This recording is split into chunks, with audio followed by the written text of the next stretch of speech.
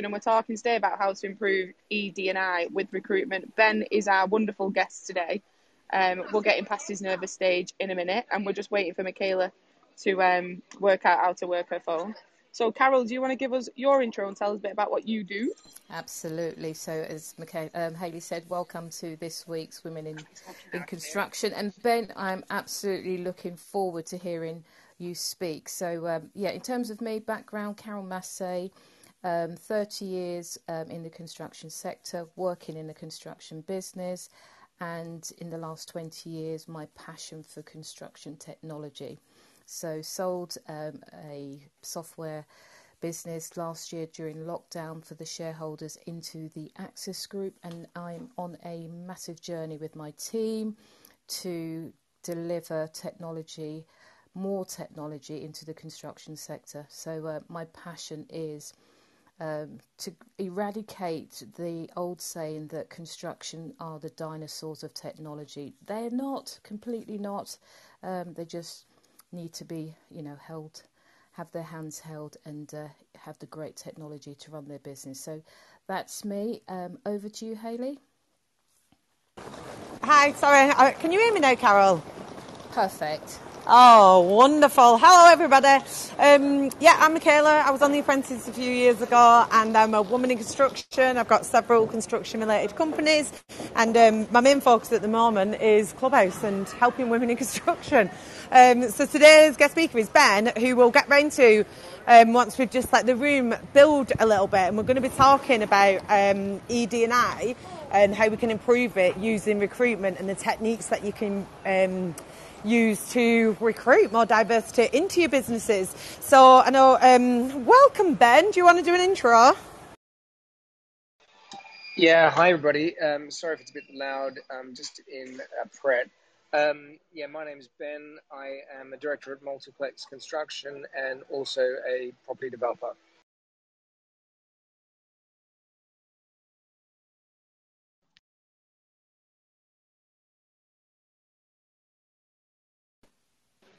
Hello? You're back. It's I think there's some technical difficulties with the ladies at the moment. So thanks, Ben. We've got some other people coming up on the stage. Just want to see how Hayley and Michaela are doing. Ladies, are we still there? Can you hear me all right? I can hear you, Hayley. Oh, sorry. I'll tell you what it is. We've just got to London because we're going to see Ben, who's just introduced himself this afternoon. We've got a meeting about women in construction doing some work. So I do apologise. We're just trying to do this on the move, live from London. So we're very sorry. Whose intro have we not done? Taffy, do you want to give us an intro? Yes, hi everyone. My name is Taffy. I'm a woman in construction and I've successfully navigated this sometimes challenging space for 18 years and I absolutely love it. I've worked for architectural practices, contractors like Kieran Durkin, house builders like Octagon and Barrett David Wilson, and now most importantly for myself, I am a Black woman and for that reason I'm a massive advocate for women in construction, especially those of colour. I want to say thank you for discussing yet another great topic. As we all agree, diversity and inclusion in the workplace is something that has been on the spotlight for a long time, for many, many years. So when we look at statistics, especially in construction, we can become quite cynical. So, because of rooms like this, we're able to have those difficult conversations and steps to a better future. So thank you. I love that, Taffy. Oh, sorry, Carol. That's all right. Feel free to take over, please. Please, I beg you. Taffy, that's absolutely lovely, and welcome to the room. And I know you've been supporting Hayley and Michaela over the last few months in this room, and always good to hear your comments as well. Jess, can I hand over to you as well, just to introduce yourself? Yeah, hello, I'm Jess. I am a recruiter and business owner within the construction and property industry, and I also run a podcast within the industry as well, so people can tell their stories. Massively invested in the women in construction topic that we talk about on a weekly basis, and definitely interested in hearing what Ben's got to say today. Thank you. Fantastic, fantastic. Jane, if you can just mute until I come over to you. I know you're joining for the first time. What do I need to do, Carol? To the right-hand side, there's a mute button on your screen. Mm-hmm. It's a microphone. That's it. Perfect. Thanks, Jane. You've done that. Laura. Great, great. So we're just warming up the stage and quite a few people coming in. So quickly, I'll go across to Julia. Hello, ladies. Good to see everyone again. I'm Julia, and I'm a founder of a construction consultancy specializing in project and cost management for private and high-end residential sector in London. I'm here to learn, to be fair. I've got my story, as probably most of us, working for over 10 years on different sites across London. But yeah, I'm here to actually hear what everybody else's opinions are on the diversity and inclusion. So passing back over to you, Carol. Excellent. Thank you, Julian. Once again, we appreciate your support in these rooms every week. Cass, can you just unmic and just give us a brief introduction? Because I think as we're going along, Ben's probably getting more nervous. So let's try and get through the stage with the introductions. Sure. I'm Cass Johnson, the ethical strategist, working with male entrepreneurs and SMEs to reintroduce mutual loyalty and ethical practices within the business. With over 20 years' experience working in a variety of sectors, including construction, legal and energy, I have worked with the leadership team to the on-the-ground staff. I believe that through policies, procedures and processes, you can build a trusted internal community, allowing you the freedom to step out of your business and be a daddy hero you desire to be. Looking forward to the conversation. Oh, lovely, Cass. Always love you here in the room on our topics as well. So, Elliot, are you there? Would you like to unmute, or are you just listening? I am. No, brilliant. I'm here to support, of course. How are you doing? Good to see you all. Am I introducing myself? What would you like from me? Just a quick intro, what you do, and what you're looking forward to about this session. I'm always looking forward to anything that comes out of these rooms when I can come into here. So good to see you all, Michaela, Carol, Hayley, Ben, Taffy, everybody. My name is Elliot Brown. I'm in London town, and I do have an orange background. That rhymes. If you've never heard that before, you've been under a rock. I'm a master solutionist. So I am definitely the solutions guy, the visionary, and the creative entrepreneur. I'm not an implementer. So that's why I've created a whole part of the business to have implementers for entrepreneurs that are the same, and that's in the form of VAs, of course. So if you're looking to figure out how you can maybe use an outsourcing, then I would love to help you get your head straight by mapping it all out for you. So if there's anything I can help you with, then let me know. Otherwise, I'm here to learn from you guys, as I do in every other room in Clubhouse, and help out and advise where I can, Carol. Fantastic, Elliot. Always great to have you in the rooms, and I've been following you and stalking you as well. So love that you're here, Elliot, with the orange background. And somebody that's very new to Clubhouse, and that I'm a very, very long relationship with her in over years and supporting me, is a lady called Jane Jones. So Jane, if you can unmic, you've got the party popper, which means you're a newbie. So if you can just press the unmic, just give a brief introduction to yourself, that would be fantastic.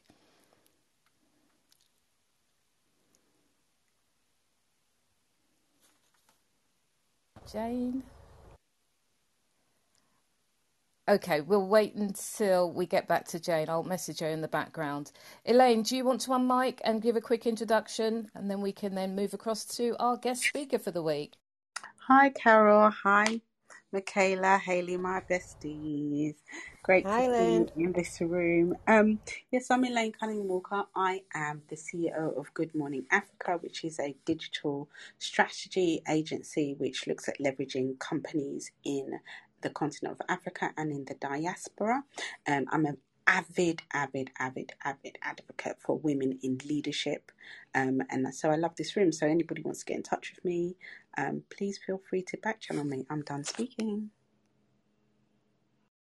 Excellent. Thanks, Elaine. Always good to have you in the rooms. And again, like most of the people on stage, you are very supportive, coming to a number of rooms, and I've been following the rooms as well. So just to recap with the people that have just joined in the audience, thank you very, very much for joining today. This is a room that is run under the banner of Entrepreneur and Leaders. We have a number of rooms that we run during the week. Today is the Women in Construction, which is head by Hayley and Michaela. They are just in a taxi at the moment, so they will be joining us shortly. But we've got a great guest speaker today to talk about how to improve ED&I within your recruitment. And I'm pleased to have our guest speaker today, Ben, who has been, very much experienced and has, quite an insight to this whole recruitment process. And Ben, if you'd like to unmic, introduce yourself, and over to you. Yeah, thanks, Carol. And first of all, thanks for inviting me to join. So just to give you a bit of an overview of myself, really, I suppose it's best to start at the beginning. So my name's Ben. I'm Birmingham born and bred. I specialise in recruiting into the housing sector and have been working alongside housing associations, local authorities and charities for the last 3.5 years now. In terms of how I got into EDI specifically within recruitment, I suppose it was by accident, really. So when I first started in recruitment in 2019, there were a few publications that were coming out from Inside Housing around the lack of representation amongst leadership, mainly within gender, but also within individuals from BAME backgrounds. There were a number of sector leaders that were talking about some of the issues and sharing that information and talking about how appalling it was that organisations that are there to serve and represent communities failed to represent them. So I just challenged a few people on Twitter about that, messaged people privately, what they were doing as individuals and as organisations, to change some of that. And I think that just started a chain of events, really. So I hosted an event around, equality in housing, where people came and shared experiences.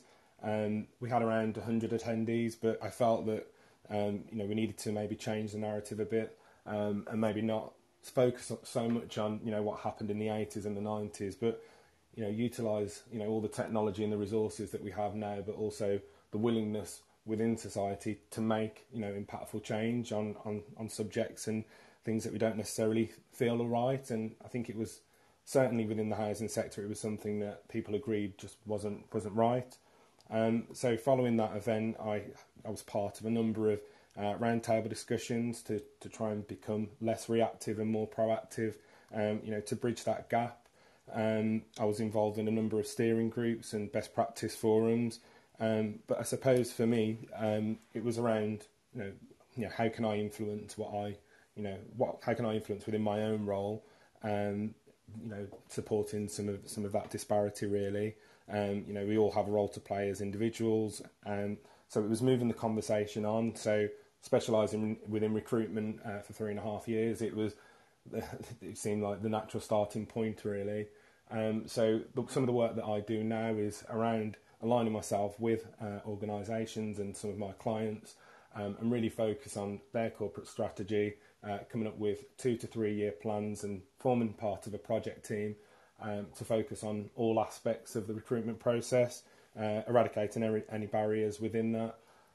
So the way in which that we've done that to date has been mainly around 5 key areas. So the first part is the talent attraction.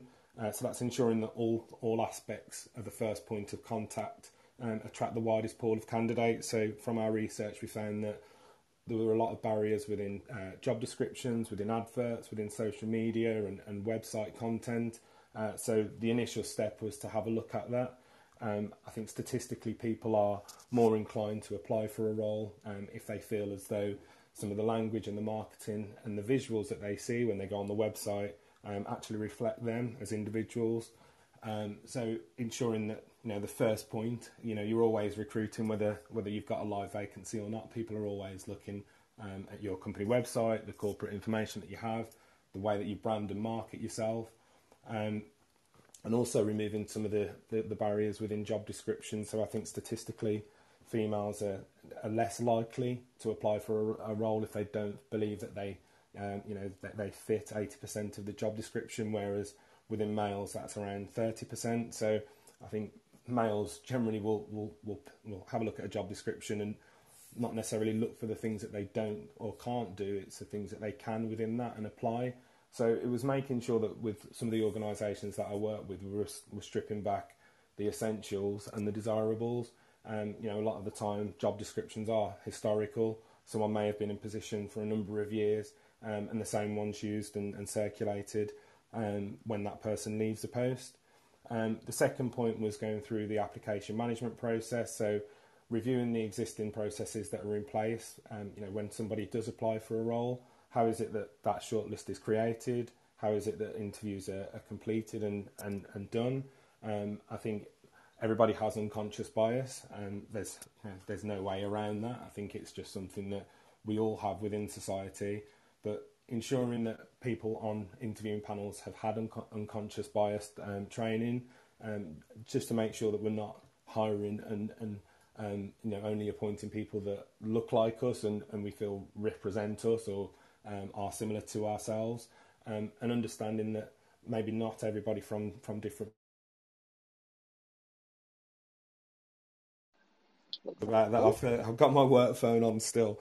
Maybe not able to articulate how to sort of get through a process, and then the interview process itself, ensuring that there are a panel, people have been trained, to interview people from different backgrounds, and that they've removed their unconscious bias before they go through that process, and not going into anything or any situation or any interview with any preconceived notions around a candidate and their potential experience, and then ensuring that the onboarding process again shares the same inclusive values as represented and presented through the process, to ensure that you're retaining talent. So I think it's a two-pronged problem, isn't it, really, trying to ensure that we have diversity on all levels. It's ensuring that not only are we recruiting people from diverse backgrounds, but also retaining people from diverse backgrounds that are already within the business as well. And then constantly reviewing and reflecting on the work that we've done and improving that. I think within diversity, there's never going to be an end. There's no end point. It is a constant reflection. There's data and information is always changing. So making sure that we're staying on top of that and feeding that back into the process where possible, really. Wow. Well, thank you, Ben. Thank you for sharing the insight there and what you've been doing. Sorry, Michaela, Hayley, are you still around? Yeah, thanks, Carol. Oh, we sat next to each other, so forgive the echo. Cheers, Ben. Really insightful and some great tips as well on what we can all be doing to improve the recruitment process. I was wondering, out of interest, what's made you get into this, and what created such a passion for ED&I in construction? Was it that you'd noticed something, or how's all that come about? I think because a number of the clients that I work with within my recruitment role are housing associations, I think the important part for me was that they are representing some of the most underserved and poorest people within society, really. And coming from a background that I have, really, it was important for me to make sure that I was playing my part to help people that effectively need help within society. So I think when I saw those figures, for me it was important to make sure that the organisations that are there to support people are doing what they can, and are best equipped to do that, really. I think there's certainly a willingness to do so, and I think that's only been increased with some of the events socially and the campaigns that we saw last year and continuing to see now. So for me, I think it was just I couldn't sort of see something and not be part of the change. As I mentioned, really, I think within society over the last couple of decades, really, when something's not quite right, there are people that have come together to try and fix that, really. So it was just important for me to play my part in that, really. Yeah, that's great, Ben. Inspirational as well. And what's your opinion on positive discrimination, especially with you being in recruitment? People get a bit nervous about it. I'll put it out there, I'm absolutely all for it, but what are you saying? Oh, it's taking more calls, eh, Ben? Cheers, Ben. Sorry, Michaela, I lost you there. Hang on a second. Right. Let me log out of my work phone for a second. Can't cope with you getting paid. I know, apologies. Right. Sorry, what was the question? I was saying, what's your opinion on positive discrimination? Do you encourage this within the recruitment process, or are you just sitting on the fence? No, I certainly encourage it. I think it's difficult because I think naturally as a recruiter, your first thought is, how can I fill that role? But I think if we continue to have that mindset, then we're never really going to improve anything. So I think from my perspective, it's around challenging my clients and challenging the organisations that I work with to ensure that they're aware of some of the disparities that they may have, where they may have opportunities to recruit someone and where they can have a different thought process, really. As I mentioned, the person that's just left the role might not necessarily be the best person to take the role forward. So it's around trying to challenge those organisations, and I'll be completely honest, it is difficult. I think we're operating and competing against other agencies and other consultants whose first thought is, can I find, who is the best person? But, unless we challenge our thinking and challenge the clients and, what they perceive to be the best person doesn't necessarily always mean that it is.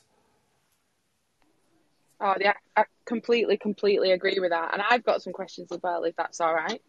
Sure. So from you saying that you've started to learn to change the language in adverts to obviously attract and then looking towards retaining, have you seen or do you know what your figures look like from when you were recruiting without the language change and now having that? What does it look like for more diverse backgrounds actually applying, or for, different sexes applying for jobs? I think it depends on the organisation that we're working with, really. As I mentioned earlier, I think data's key.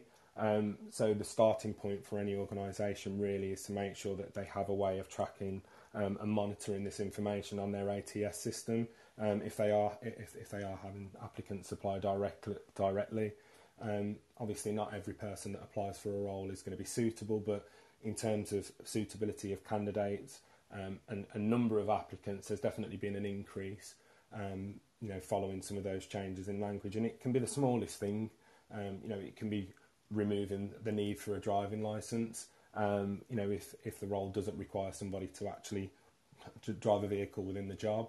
I think one of the organisations that we were working with were based in Leicester, and we found that a number of females within the area and within the region from a certain background just didn't drive. They didn't need to drive. They relied on their partners and family members to take them around.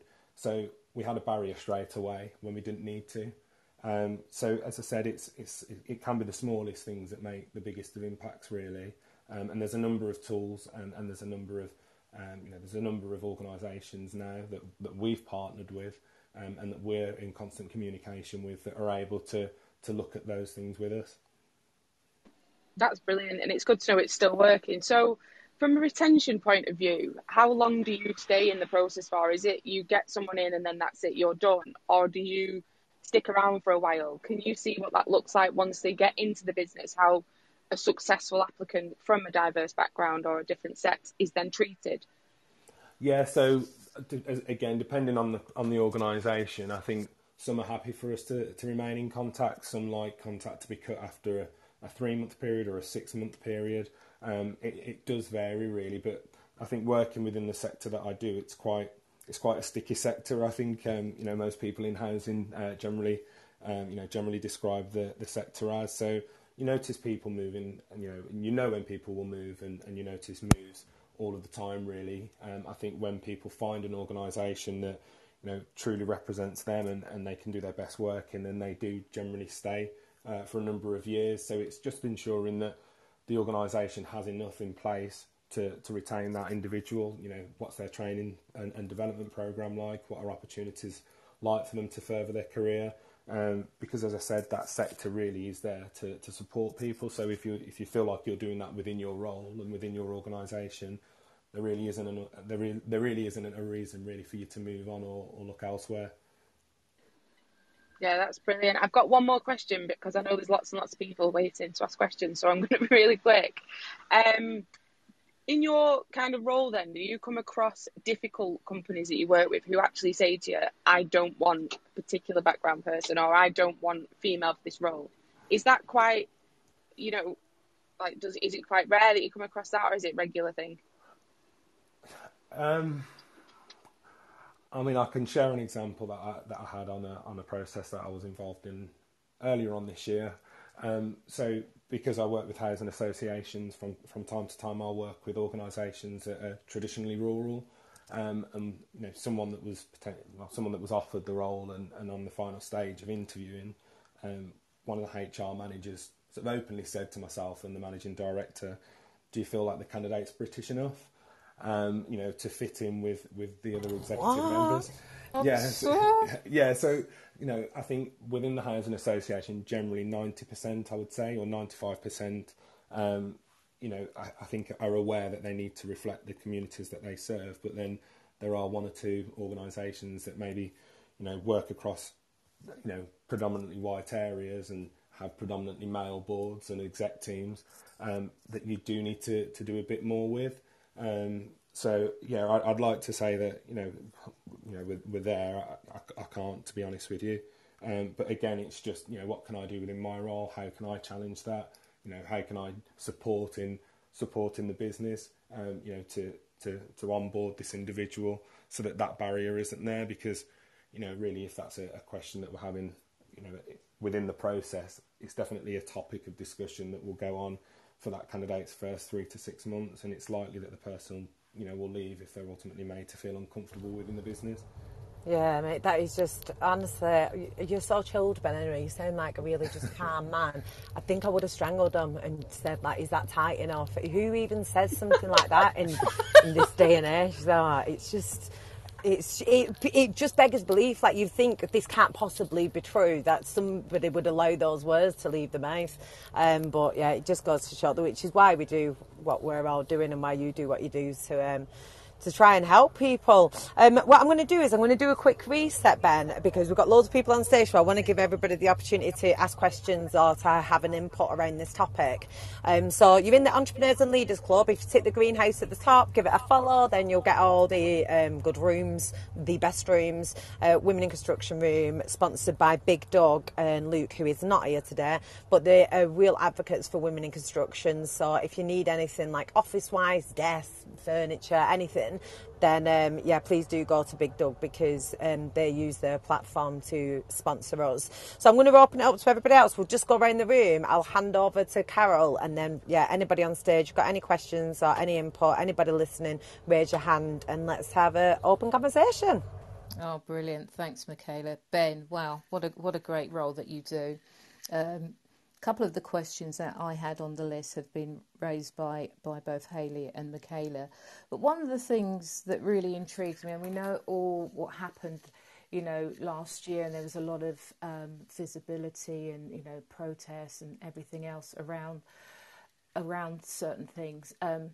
How do you work with companies to avoid this being just a tick box exercise? You know, how do you, you know, and are there companies that you engage with that just see this, oh yeah, okay, Ben, let's just make sure that we're up to the relevant percentages, and yeah, we can go on our merry way and we can just continue?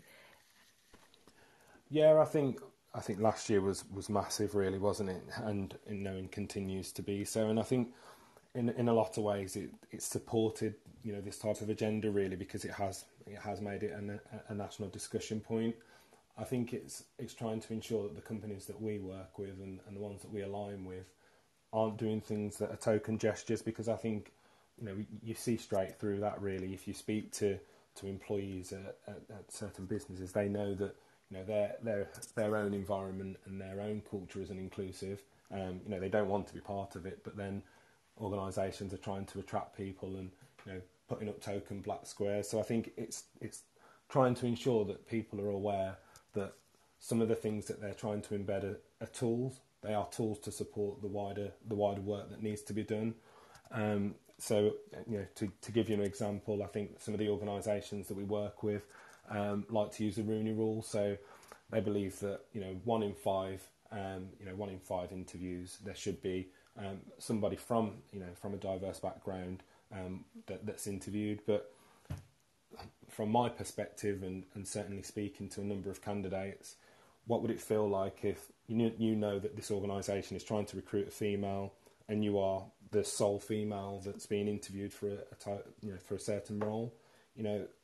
Am I getting that on merit? Am I getting that because of my background? Am I getting that because of where I'm from, or what I look like, or the language that I speak, or the country that I come from? So I think it's making sure that that's not the solution. The tool is not the solution.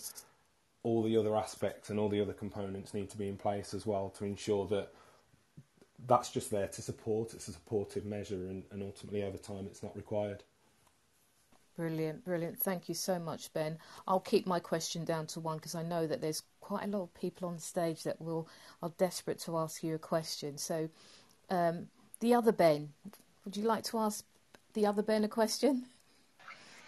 Yeah, hello, Ben.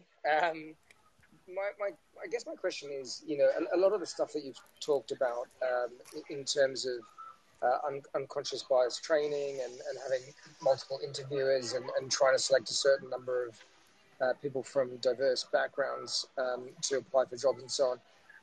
I know we're trying to do that, and I think a lot of organizations are trying to do it. One of the things that people often say is, even if you implement all of those good practices, there just aren't enough people from diverse backgrounds coming through and applying for jobs. What's your perspective on that, and how do you think the industry can just better present itself and attract more diverse people from diverse backgrounds into the industry in the first place? Yeah, I think across every sector, I think that's, firstly a great question. I think something that always comes up. I think from my experience working with the housing sector, there was never an issue with the talent pool. So I think there was always a pushback on that.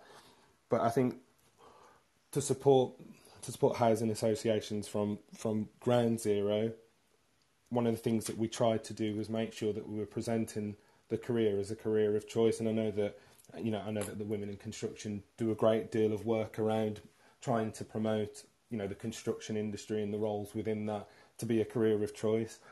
From my perspective, there's so many different aspects now. There's so many different departments, within an organisation to run a business generally that, there can't possibly be there isn't a way that we can fail to have a diverse business.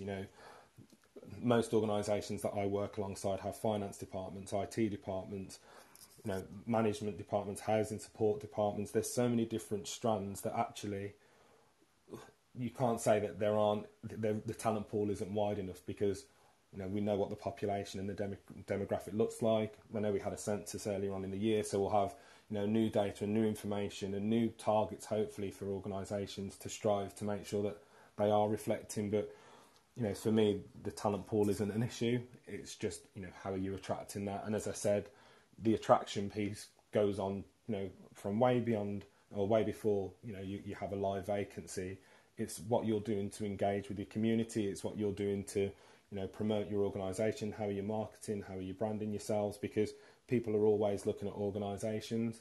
There's a number of organisations on LinkedIn that you'll see, or on TV, or through different forms of advertising, that we could all say are great ambassadors for diversity. And if I was looking for a role, they're ones that I would go to. I think the other component is most organisations are almost at a tipping point in terms of their talent.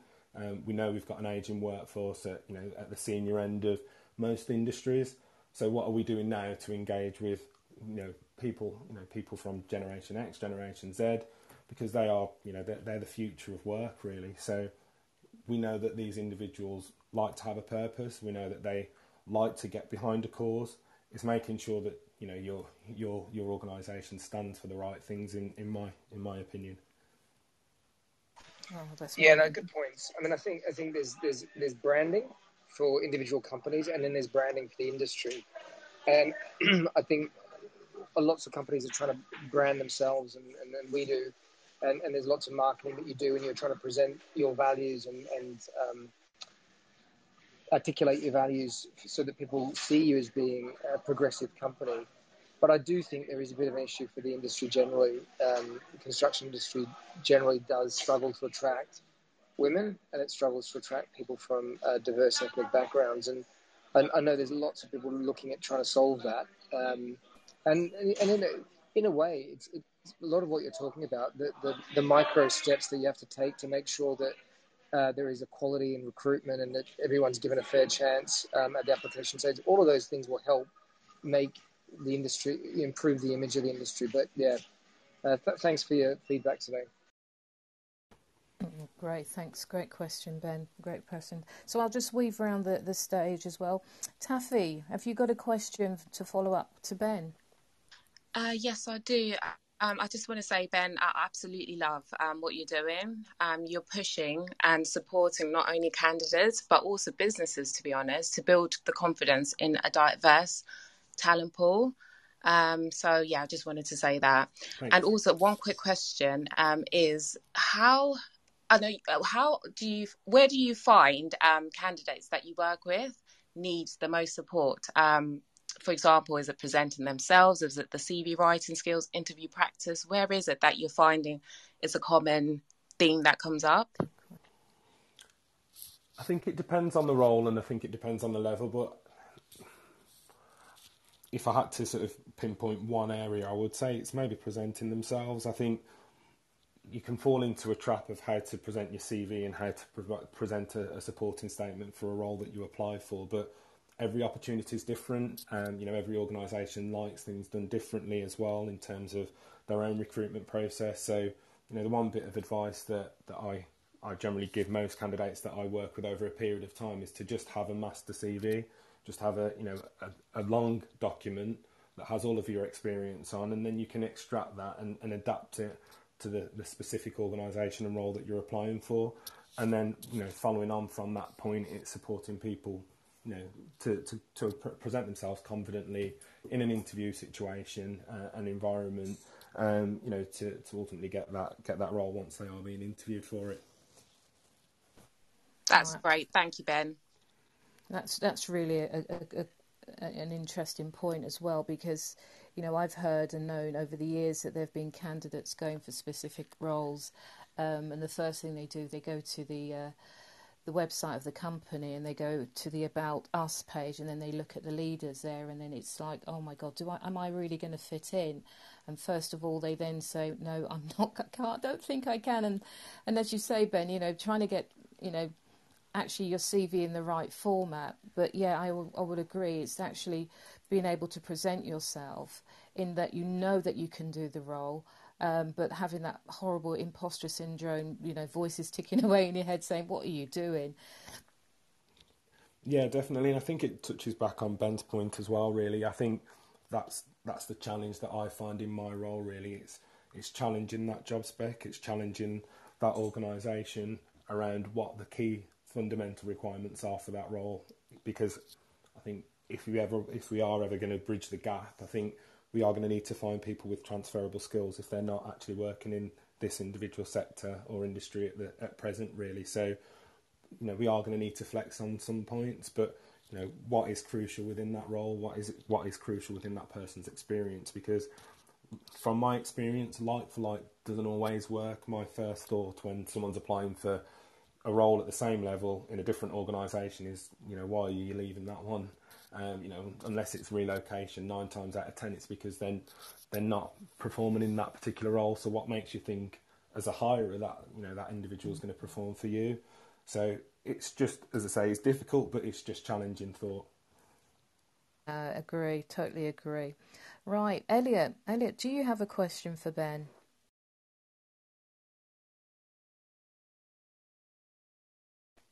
No, Elliot's probably just listening in at the moment. Elaine, shall I go to you until Elliot comes back? Have you got a question for Ben? No, not at the moment, but No. it's been a really good conversation, but I will jump in though. Okay. Hi, sorry, I heard my name mentioned. I was just literally on the Zoom, they haven't turned up. So what can I help you with? Sorry, who, what, where? Hello? We were saying, did you have a question for Ben, Elliot? Oh, sorry, I haven't been listening to for the last few minutes because I was jumping on the Zoom, so I do apologise. No problem. Cass, over to you. I find it very interesting, the conversation. There's so many questions, but probably tail ending on Michaela's about positive discrimination. Do you feel that you have to put people forward that completely fulfill the role and tick all the boxes? Or can you put forward someone who can grow and be a part of the community? Is there a pressure there? Yeah, I think it goes back to that sort of that direct conflict that I mentioned earlier, really, because I think as a recruiter, you're trying to find a solution as quickly as possible, and you try and understand what you think that your client wants and find that within the network that you have, really. But I think from an EDI perspective, and to really transform a business and really help this agenda, it's around providing my client with every option available. As I said, it's difficult when you're competing with other recruiters on roles, but I think the best work that I've done has been when I'm working with a client exclusively and I can present all options to them. Sometimes people do opt for the outside the box, or someone that doesn't have that direct experience. And as I mentioned, just from my professional experience, that's the candidates and the placements that I prefer to make. So it's really trying to first and foremost gain exclusivity, to have that flexibility within the process, and then present all options to an organisation. I think when we're able to do a campaign together, there isn't that urgency in a process. You're not necessarily competing to call the candidate first or speak to a certain individual first. You're able to go out and the first candidate you speak to doesn't have to be the best candidate. You can provide a long list. You can talk with the client openly. I have time to speak to candidates and have an initial interview with them as well, and understand, from their perspective, why they think they do well in the role and why they want to apply for it. And then it's the client's decision, really, and following on that process of ensuring that we do have an interview panel and not just an individual. The panel does need to consist of someone that works directly within that business area, but also a third party who's completely impartial, doesn't maybe understand the technical aspects of the role, but can assess on terms of value and cultural fit for the business. So yeah, hopefully that answers your question. Yes, it does. Am I allowed a follow-up question? Yeah, sure. The employers that are thinking outside of the box, are they now growing, or are they still the bespoke few? I think they're growing. I think there's around 55 organisations within the Midlands specifically that I support and work with. But I would say initially when I got into recruitment around 2019, in terms of engaging and having conversations with organisations around what they were doing, to attract diverse talent and retain it, I would say that only 7 or 8 were forthcoming. I'd say over the last 2.5 years that number's doubled, and I think that may be because of some of the things that have gone on socially over the last 18 months. But I think that may also be that a lot of the organisations that are willing to have these conversations, that are brave enough to be vocal and visual around some of the things that they're doing and highlighting some of the areas where they know that they're weak, they're able to attract. They're able to attract directly now. So for me as a recruiter, I suppose, when I first started to get involved in EDI, a lot of the pushback that I had from some of my directors and managers at the time was that, you're doing yourself out of work. I don't mind doing myself out of work, really, if I'm supporting businesses, and ultimately we're trying to make sure that these companies are able to recruit themselves. That doesn't necessarily have to be with me or through me, but at least we've played our part in that. And I think that's that comes back to how I got involved in this in the first place, really. I think it's how can I play my part in it. Thank you. Great question, Cass. Great question. Thanks, Ben. Just going to move across. Julia, do you have a question for Ben?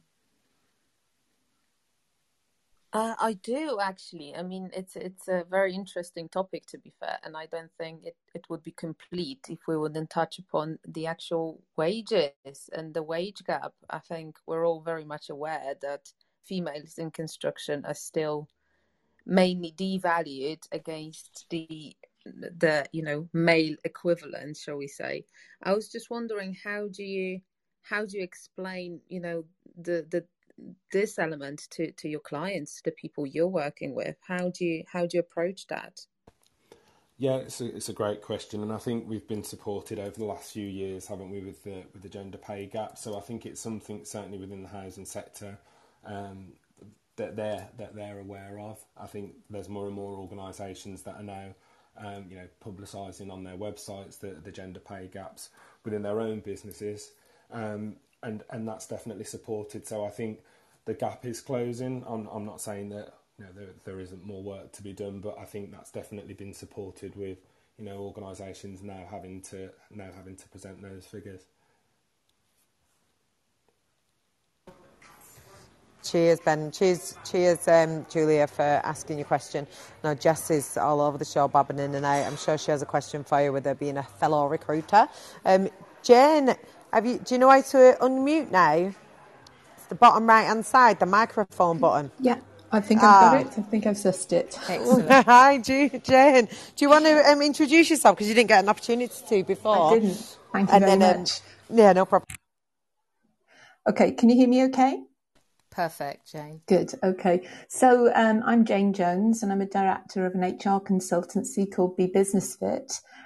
We help businesses to be more successful through their people, and I qualify in this group through having worked in the construction software industry for 11 years, and that's actually where I ended up meeting Carol actually. And that was way back in 2008. So I've been out of the construction industry since then, but it was a different world back then in terms of being quite sexist. And I think, although we're not there yet, that is a changing landscape. So in terms of where we are with ED&I, this has been a really interesting conversation actually, because it's something that within our consultancy we're focusing on right now. And I just want to put a different angle on it, because the interesting conversation has been based on quite tactical aspects of ED&I around recruitment, selection, people being suitable for roles, etc. What we're doing is we're going right back up to the top and saying ED&I strategies and initiatives come from the top, and if they don't come from the top, they're very unlikely to sustain within a business. So we're talking to senior business leaders, CEOs, MDs, and making the case for ED&I, because unfortunately we do still know that at that level, ED&I seems to be perhaps something seen as a soft option, maybe a restriction on business, a bit of a distraction. And so what we're saying is there are very, very strong business reasons why businesses should now have an ED&I strategy. And that there's quite a lot of stuff out on the internet if you want to read some stuff from McKinsey or the Gallup reports. There's some really interesting papers out there. But one of the things that we say is that an ED&I strategy is both cultural and commercial. So if you don't like the soft option and you're only looking at the commercial aspect of it, if you don't have an ED&I strategy, this is increasingly becoming a limitation. Organisations are now looking to businesses to be compliant with the ESG framework, which, if you're not sure what that is, that's the environmental, social and governance framework. And it includes a wide range of measures around how you treat your employees. It also talks about your supply chain, how you manage and use data, right through to your environmental credentials. But these are going to be the things on which sometimes tenders are going to be based. And if you don't meet those standards, then you may find that you are coming out of the tender list. One of the things that's in the Gallup report says that if there are two companies with equal shareholder return, One makes people and the planet sick, and the other makes them better. Investors will pick the latter. And I was actually speaking to somebody from the financial services industry this morning who said that pension funds now are being required to look at these aspects within the companies that they invest in. So companies that don't subscribe to a rigorous approach towards diversity, equality and inclusion will find that they're not being invested in. So it becomes a real commercial limitation. And I think, if that makes the case at the senior level, then it's so much easier to deploy that through within an organisation. A D&I strategy is not an HR initiative, it's a business initiative. And although the HR team will usually be, as Ben has been describing, through the recruitment process, HR will be involved in that. What they can't do is to make that strategy. It has to come from the top, and it has to be about involving boards, CEOs, investors, MDs, senior teams in those conversations. And just finally, just one more thing about, we've been talking quite a lot about the diversity aspect of D&I, but inclusion is even broader, I think, because when we look at inclusion after the pandemic, we're now looking at being able to be flexible in where we work. We may want to be flexible about the hours that we want to work. We have family responsibilities. We have all sorts of other things going on.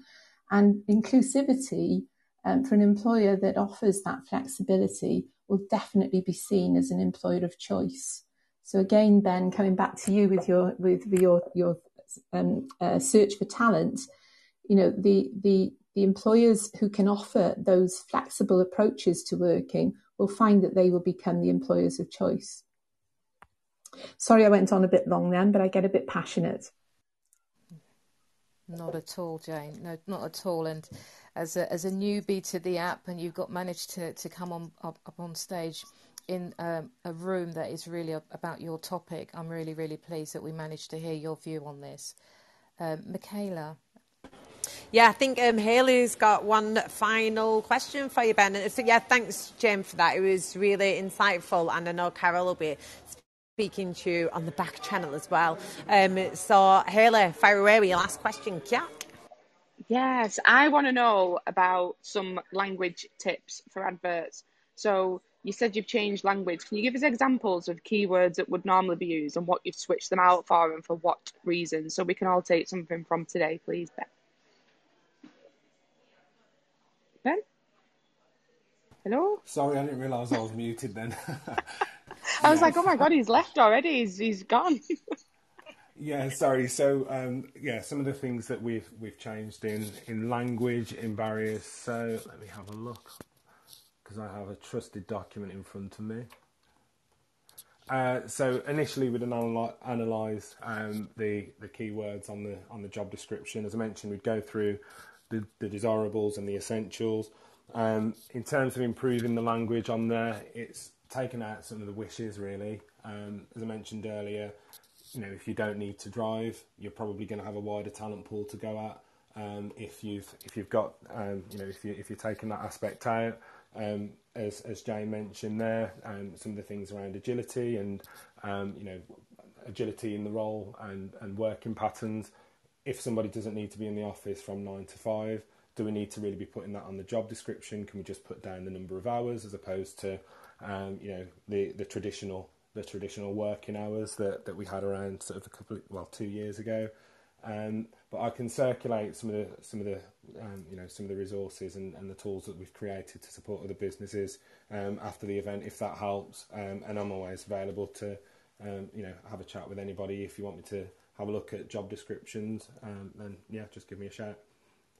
Yeah, absolutely, that'd be great. We've got a kind of women in construction podcasting coming through now. We're doing a lot on LinkedIn as well, so we could probably put the stuff you send us in there, and so people can find it always after the event as well, which would be amazing, Ben. And you've been wonderful today. I'm so sorry we've been scatty.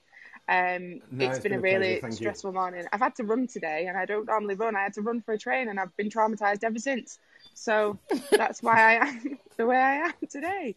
But yeah, thank you so much. And a massive, massive thank you to Carol as well. You're an absolute angel and you're so good at moderating as well, Carol. Forever grateful for you.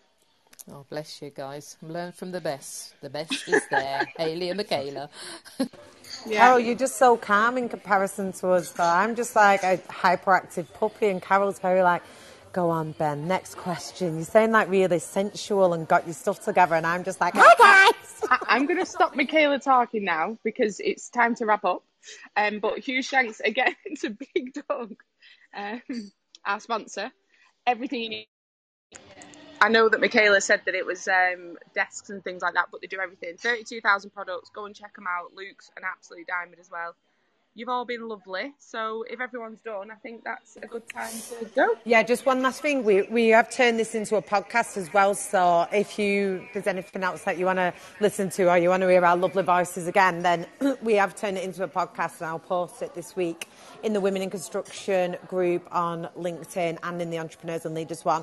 And there'll be some social media posts around it, around the tips that Ben gave us as well. So yeah, make sure the people who are moderators on the panel, if you connect with them on LinkedIn, then you'll be able to see all those posts as well. And yeah, just thank you, everybody. Thanks, Ben, so much for coming along and sharing that with us, and everybody who's been listening.